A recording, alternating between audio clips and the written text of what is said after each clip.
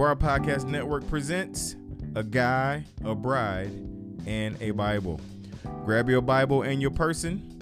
Mark, he's the guy. Andrea, she's the bride. Open up and read along.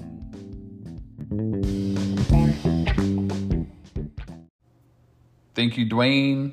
Hi, everybody. It's Mark, the guy. I'm Andrea, the bride. We're nodding at each other, cueing each other here. Well, you have it like your shtick that you say. I guess I do. But Dwayne just said it, so I didn't want to repeat Dwayne. So I'm trying to be a little more professional. We got like 5 more followers. Yay followers. Thank you. Thanks, guys. We are here to continue our reading through the Word tonight, and we have some stuff that we want to say is awesome that's happening in our lives. We just can't share the details, but there are a few of you who do know the details, and you've been praying, and so if you wouldn't mind, if you're strangers to the show, whatever, forgive the concealment. We don't mean to be evasive, but we just want to give God glory for what He's done in our lives in the last few days, we'll just say, for when you hear this. God is doing some miraculous things that are kind of, and they're unexpected, and I guess that makes it part of a miracle. Because if you're expecting it, I don't know, is that a miracle? Jesus is good. God is good to His kids. He loves us, and He gets us through stuff, and He gets us to stuff that matters in His plan. His love for us is great, and it's all I'll share about it right now in the open forum. But thank you all who've prayed for us for a couple needs we've shared privately. Thank you so much. Just want to say we hope that this podcast bless you all. We are being blessed by doing it. We want to continue to push through and do it even when schedules get crazy, busy. Kids have sports, that sort of thing. And my beautiful bride here is a little worn out. We're going to go ahead and read, a little less banter tonight. If some insights happen, we'll share. But just come along with us. My beautiful bride here is having some amazing things in her life. God has been good. So good, guys. Thank you so much. Let's do this, shall we? Mm-hmm. All right. We are in Isaiah 44 and Luke 17 and Job 10. If you want to earmark those, we'll get to those verses when we get there, but starting with Isaiah 44:1, Luke 17, and Job 10. So here we go with Isaiah. Let's open in prayer. Father, we praise you for the goodness that you are and that you bestow upon us, your kids. We thank you for your word that is never false. We pray that you would just help us get through it, Lord. In Jesus' name, help us understand. Amen.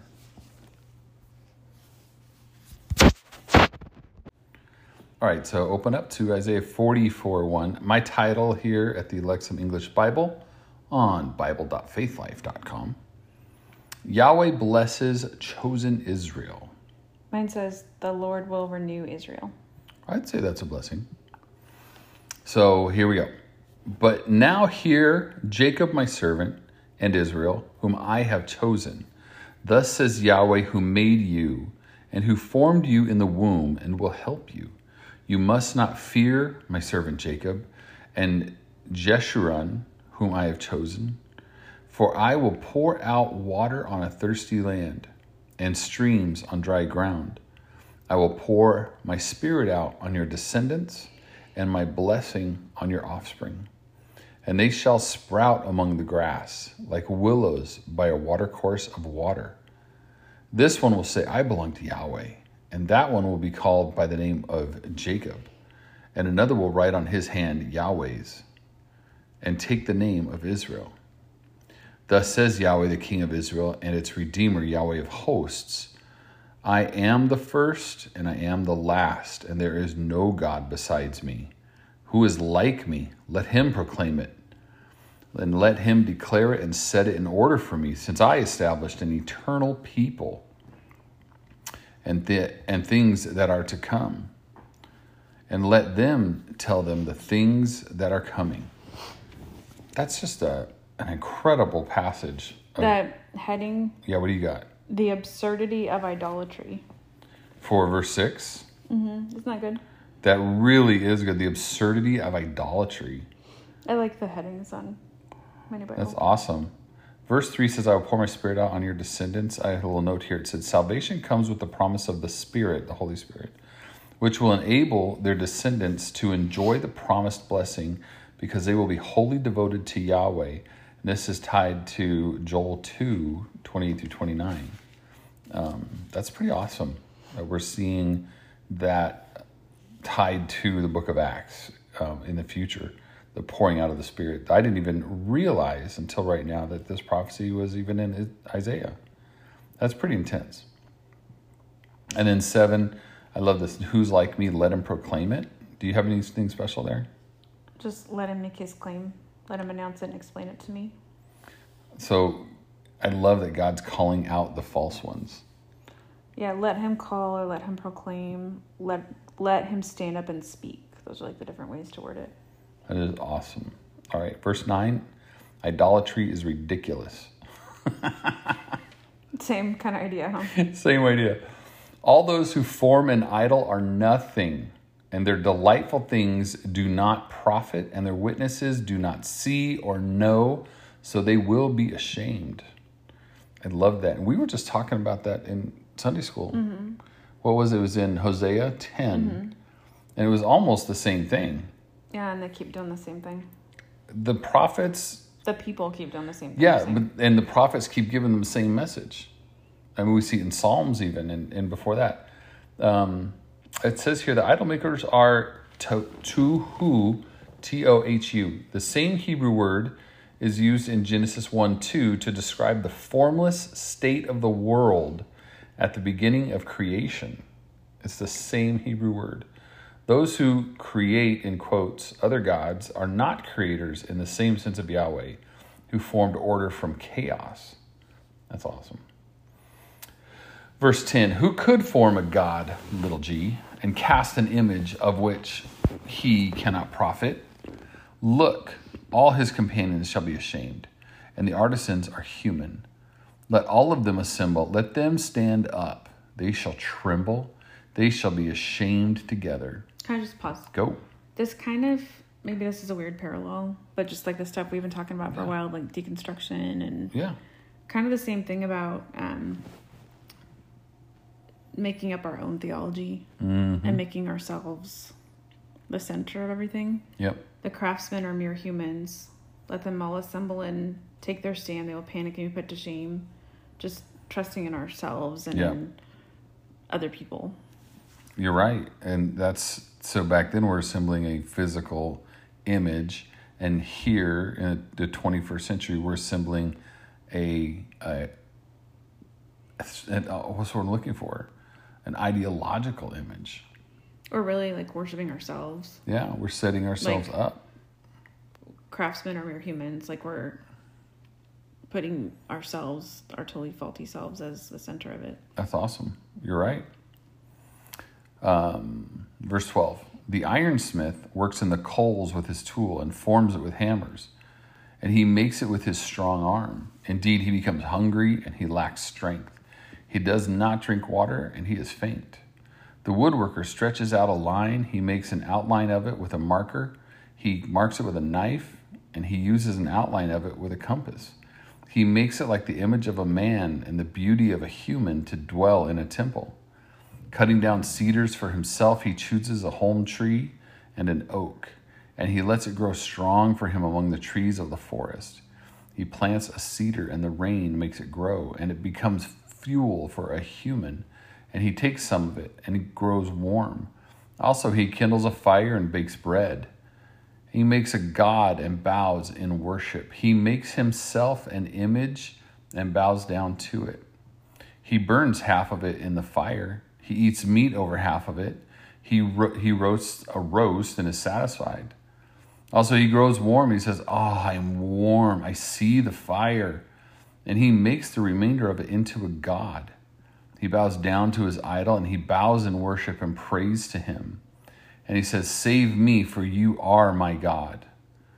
Verse 18, they do not know and they do not understand, for their eyes are besmeared so that they cannot see, and their minds are so that they have no insight. and no one takes it to heart, and there is no knowledge. And no understanding to say, I burned half of it in the fire, and also I baked bread on its coals. I roasted meat, and I've eaten, and I shall make the rest of it into an abomination. I shall bow down to a block of wood. Ooh. He feeds on ashes. A deceived mind misleads him, and he cannot save himself, and he cannot say, is this not an illusion in my right hand? Mine says a false god. Yours says illusion. Yeah, mine says illusion right there. Let's see if I've got anything to tie into that. I actually don't. That's just... I love this whole narrative on people actually creating, with all their different artisanship, creating this God that is an abomination. Verse 21. Remember these things, Jacob and Israel, for you are my servant. I formed you. You are my servant, Israel. You will not be forgotten by me. Pause for a second. It just hit me right when I read that. Remember these things, Jacob and Israel, for you are my servant. I formed you. He just got done showing us in all those previous verses how we formed our God in our image. Mm-hmm. And this is his rebuttal. I did the forming here. I made you in my image. When you were reading it, I also, like, if you look at all the things about the tree. Yeah. All the purposes and... No, actually, what I got from it before that was... he gets trees from the forest. He plants a cedar and the rain makes it grow. Mm-hmm. Like, we can't even grow a tree. Like, God provides the tree and he provides the water, the nourishment to... So it's like taking credit for something that you... That would be like me taking credit for, like, when you have a kid. It's not like, oh, yeah, I worked really hard at this. You know, like... Yeah. It's if looking at, like, the process of, like, conception and how a baby becomes... A baby. Just, like, the crazy process of it. That'd be like me being like, yeah, I really, made them... pretty unique. This has an image of you in some sort of trance, like say going, okay, there's the leg. Okay, stop right there. That's long enough. But it's so messed up that we're like, yeah, I cut it, so I did a great job. That's what he's saying, right? I whittled it. I did such a good job. Yeah. Yay me, making a God. Yeah, we can't even, like, make the tools or make the medium. That's right. We can't even make the medium make a God. Yeah. That's so funny. Okay, verse 22. I think we just want to feel significant so much. Yeah. That we're like, look what I did. Yeah. Yeah. Anyway, sorry. No, you're on. 22. I've wiped your transgressions out like a cloud and your sins like a mist. Return to me, for I have redeemed you. Sing for joy, heavens, for Yahweh has done it. Shout, depths of the earth, break forth mountains in rejoicing, forests and every tree in it. For Yahweh has redeemed Jacob, and he will show his glory in Israel. That's a party. And none of that is because they deserve it. Exactly. Look at the process from 22. I have wiped away your transgressions like a cloud and your sins like mist. Return to me. This is that teshuvah. Come back to me, for I have redeemed you. That's past tense. Now, I will redeem you. I have redeemed you. So God has already made that way. Now just come on home. Mm-hmm. Come on home. Mm-hmm. Yeah. Oh, man. We're changing a glance here. Okay. Where am I at? 24? Mm-hmm. Thus says Yahweh, your Redeemer. Oh, wait. Did I do that? Okay. Thus says Yahweh, your Redeemer, and Mine says protector, and he who formed you in the womb. I am Yahweh who made everything, who stretched out the heavens alone, who spread out the earth. Who was with me? Who frustrates the signs of oracle priests and makes a fool of diviners? Who drives the wise men back and makes their knowledge foolish? Who keeps the word of his servant, carries out the plan of his messengers? Who says of Jerusalem, it shall be inhabited, and the cities of Judah, they shall be rebuilt, and I will restore its ruins? Who says to the deep, dry up, and I will cause your rivers to dry up? Who says of Cyrus, my shepherd, and he shall carry out all my wishes? And saying of Jerusalem, it shall be rebuilt, and the temple, it shall be founded. Thus says Yahweh to his anointed one, to Cyrus, whose right hand I have grasped, to subjugate nations before him. I uncover the loins of kings, to open doors before him, and the gates shall not be shut. I myself will go before you, and I will level the mountains. I will break the doors of bronze and cut through the bars of iron, and I will give you the treasures of darkness. Mine says hidden treasures. And treasures of secret places. Oh, sorry. That's okay.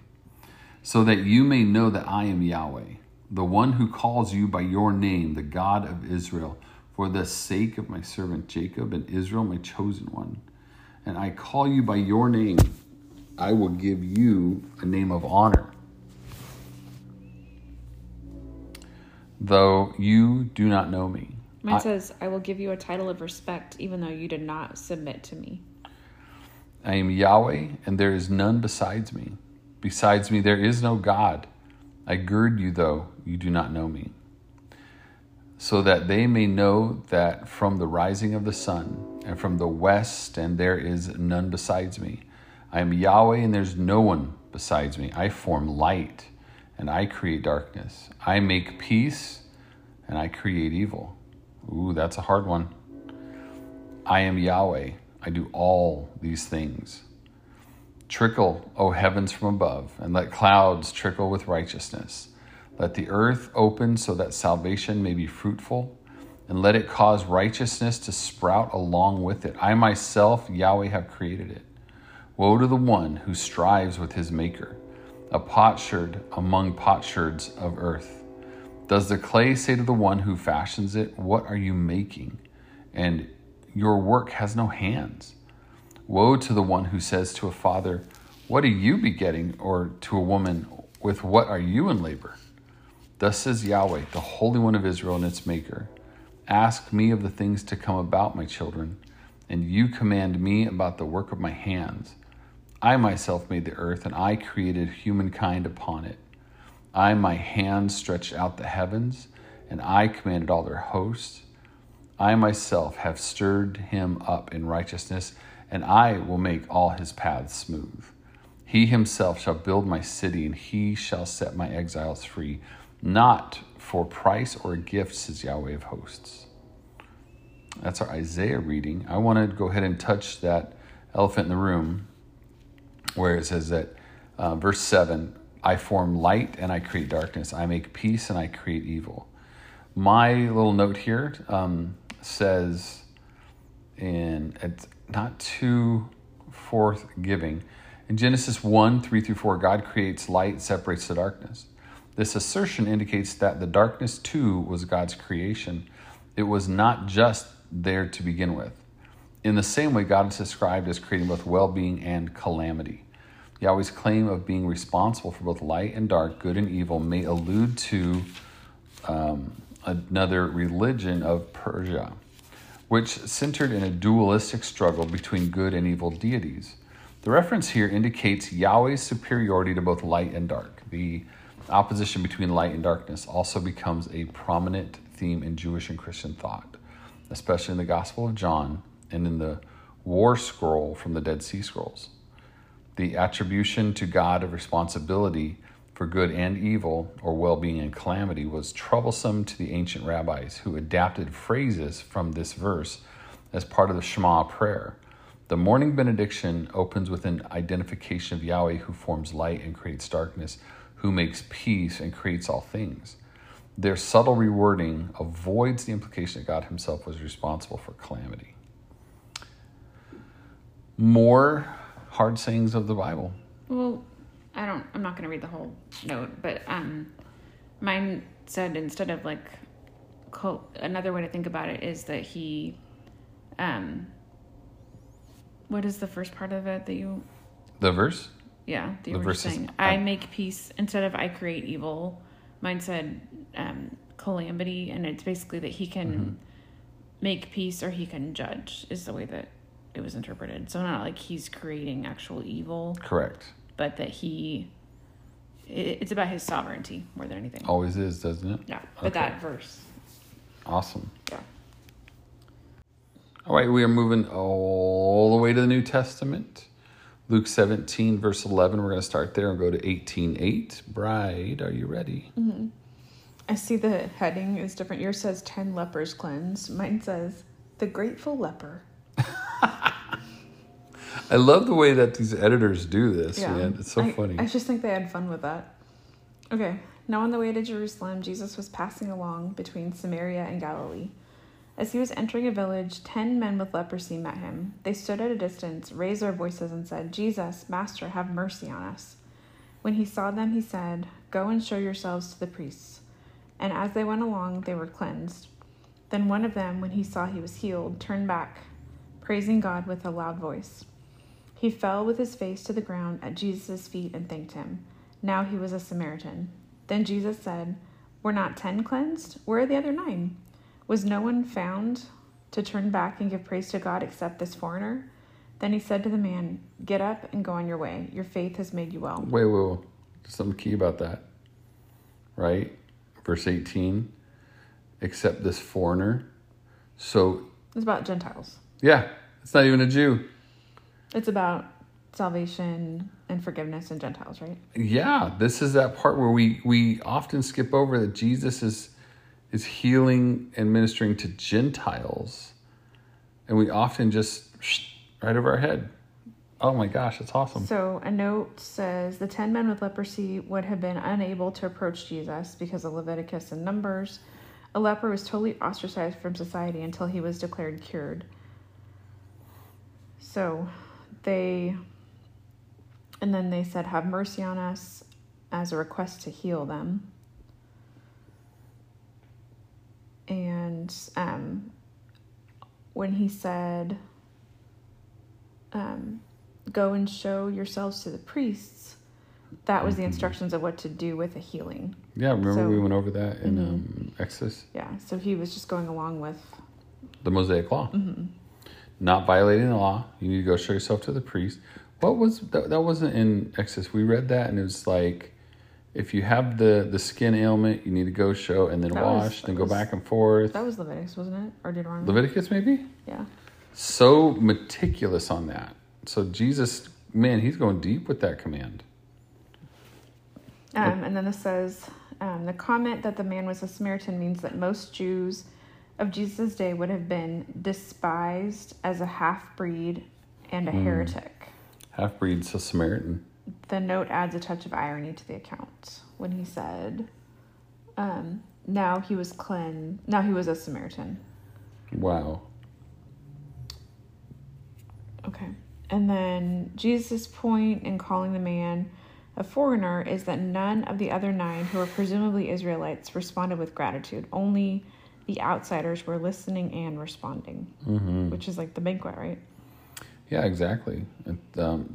Previously, remember we had the Roman centurion and his daughter Jairus gets Jairus' daughter saved another Gentile. Gosh, there's so many that we get to see from the Gadarenes, the man in the graveyard. That whole area was Gentile. It's amazing. Okay, moving Verse 20. On. The coming of the kingdom. Now, at one point, the Pharisees asked Jesus when the kingdom of God was coming. So he answered, the kingdom of God is not coming with signs to be observed, nor will they say, look, here it is, or there. For indeed, the kingdom of God is in your midst, the coming of the Son of Man. Then he said to the disciples, the days are coming when you will desire to see one of the days of the Son of Man, and you will not see it. Then people will say to you, look, there he is, or look, here he is. Do not go out or chase after them. For just like the lightning flashes and lights up the sky from one side to the other, so will the Son of Man be in his day. But he must first suffer many things and be rejected by this generation. Just as it was in the days of Noah, so too will it be in the days of the Son of Man. People were eating, they were drinking, they were marrying, they were being given in marriage right up to the day Noah entered the ark. Then the flood came and destroyed them all. Likewise, just as it was in the days of Lot, people were eating, drinking, buying, selling, planting, building. But on that day, Lot went out from Sodom, fire and sulfur rained down from heaven and destroyed them all. It will be the same on the day the Son of Man is revealed. On that day, anyone who is on the roof with his with his goods in the house must not come down to take them away. And likewise, the person who in the field must not turn back. Remember Lot's wife. Whoever tries to keep his life will lose it, but whoever loses his life will preserve it. I tell you, in that night, there will be 2 people in one bed. One will be taken and the other left. There will be 2 women grinding grain together. One will be taken and the other left.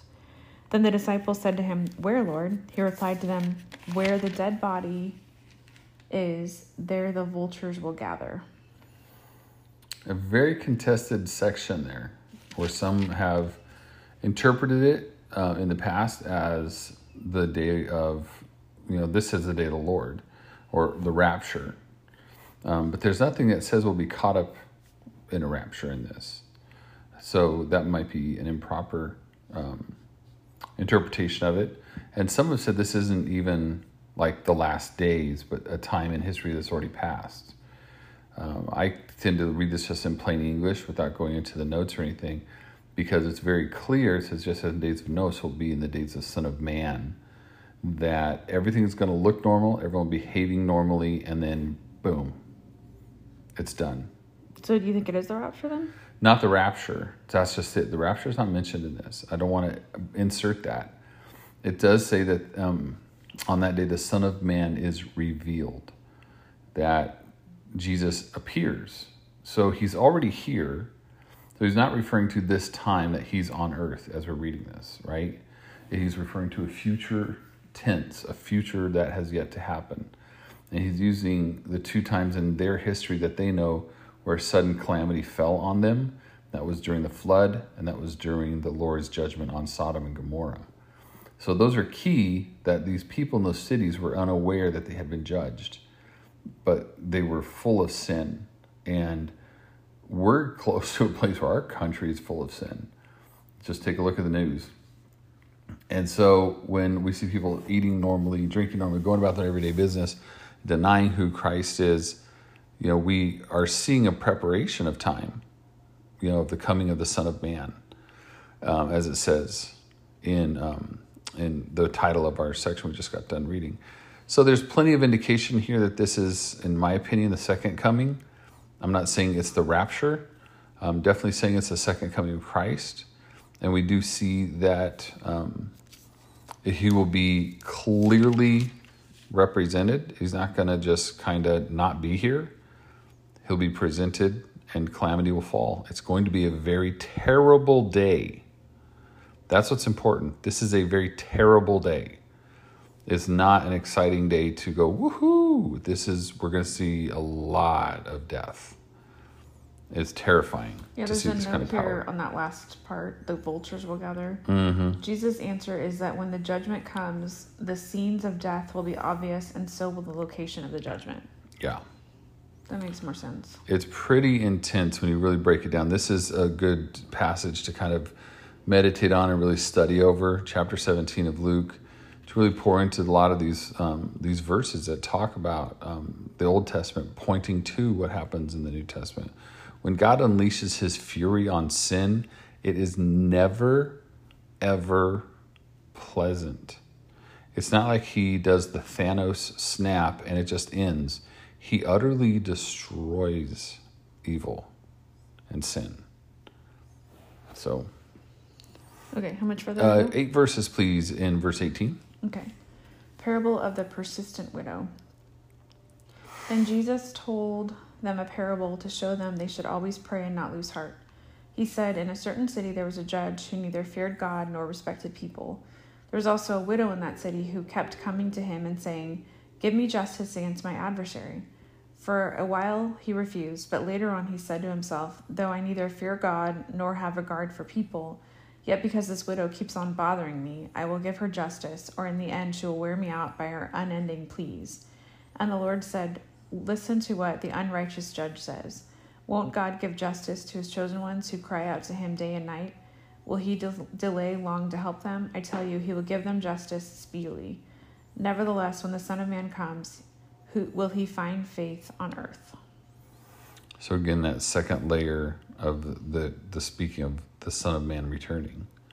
So this Jesus talking about, he's already here, so he's talking about his second coming. And it's still kind of a hard thing to listen to because it's still confusing even now. So the note for that, will he find faith on earth? The Son of Man is looking for those who continue to believe in him despite the wait. Mm-hmm. All right, let's just move along to Job, if you don't mind. All right, our peoples, we are in Job chapter 10, verses 1 through 10. Sometime in 2025, we'll be done with Job, I'm sure. Maybe. And just Job the first 10 verses, 10, 1 through 10. Job continues his response to Bildad. Now, if we were reading this straight through, Job is giving Bildad an earful. Mine says an appeal for revelation. Let us see. My inner self loathes my life. My word here says soul. My soul loathes my life. I want to give vent to my complaint. I mean, I just want to let it go. I want to speak out of the bitterness of my soul. I will say to God, you should not condemn me. Let me know why you contend against me. Is it good for you that you oppress, that you despise the labor of your hands, and you smile over the schemes of the wicked? Do you have eyes of flesh, or do you see human beings as human beings see? Are your days as the days of the humans, or your years as the days of man? That you seek out my iniquity, and you search for my sin, because of your knowledge that I am not guilty, and there is no escaping from your hand. Your hands fashioned me and made me altogether. Then you destroyed me. Please remember that you made me like clay, but you turned me into dust again. Did you not pour me out like milk and curdle me like cheese? That's so weird. Curdle me like cheese. So again, we're interrupting Job's lament here. Mm-hmm. And I'm not going to harp on Job in any negative way because a couple of reasons. Number one, we're not putting the fullness of his soliloquy here. But another thing is, what we're not seeing is God actually speaking to Job, Job seeking God in terms of, through a priest or what have you, or a prophet, and having God's response to this. He probably feels pretty abandoned right now because God is so silent, and he has just the tradition of blessings equal God's favor, curses equal God's judgment. So he's battling those things that are within his own worldview. And now he's confused because he hasn't pursued evil. He's only pursued righteousness, but he has the same calamity that evil people have. So now what is he supposed to think about God? So he's going through all this. I know I felt things like this in my life. God, wasn't I good enough? Didn't I do good enough? It's impossible for me to do good enough. Why do I have to suffer like this? We get to these points, and I can see this in Job here, that he's just really hurting, and he doesn't want to condemn God and die. He's just desperate to hear from God. And that's how I see this passage. Mm-hmm. So I know we get there, and we've talked about depression and Philip Yancey not returning our calls. Yeah, I don't know why. Well, maybe we should call him. When we call him out, but we don't call him. Some heavy stuff these last three passages. Goodness, we have the pleas of Isaiah talking about the second coming of Messiah. We have Messiah talking about the second coming of Messiah. We have Job wondering if God is ever going to respond and lift him up again. God is in the business of restoration. God is in the business of owning up what he has done. And I am grateful to be on this side of salvation. Mm-hmm. I'm so grateful to have the understanding that I do have, as small as it may be, that God loves his children. Mm-hmm. And he provides for us from that place of love. And even if we go through a hardship, even if we go through some horrific, tumultuous thing, he's still God, the Father. He's not just on the throne, he is on the throne of our hearts. He holds us fast. And I cannot thank him enough for such a thing. Because I know it's not because I did enough right things in my life to deserve it. Mm-hmm. So, but with that, I think our reading is done for the night, Bride. Mm-hmm. Want to say anything, final words? Or are you good? You got a lot to say tonight. I love your wisdom. I'm good. Okay. Well, with that, I'll just let you know that I am Mark. I'm the guy. We already said it. I know. Good night, everybody. And she's just cutting me off. So I'll say good night. Hit us up like we ask you every time. Share us with a friend. Give us a high rating of like 18 stars. That'd be great. Drop us an email, AndreaNMarkA@gmail.com. Andrea, the letter N, Mark, letter A, @gmail.com. God bless ya. We're out.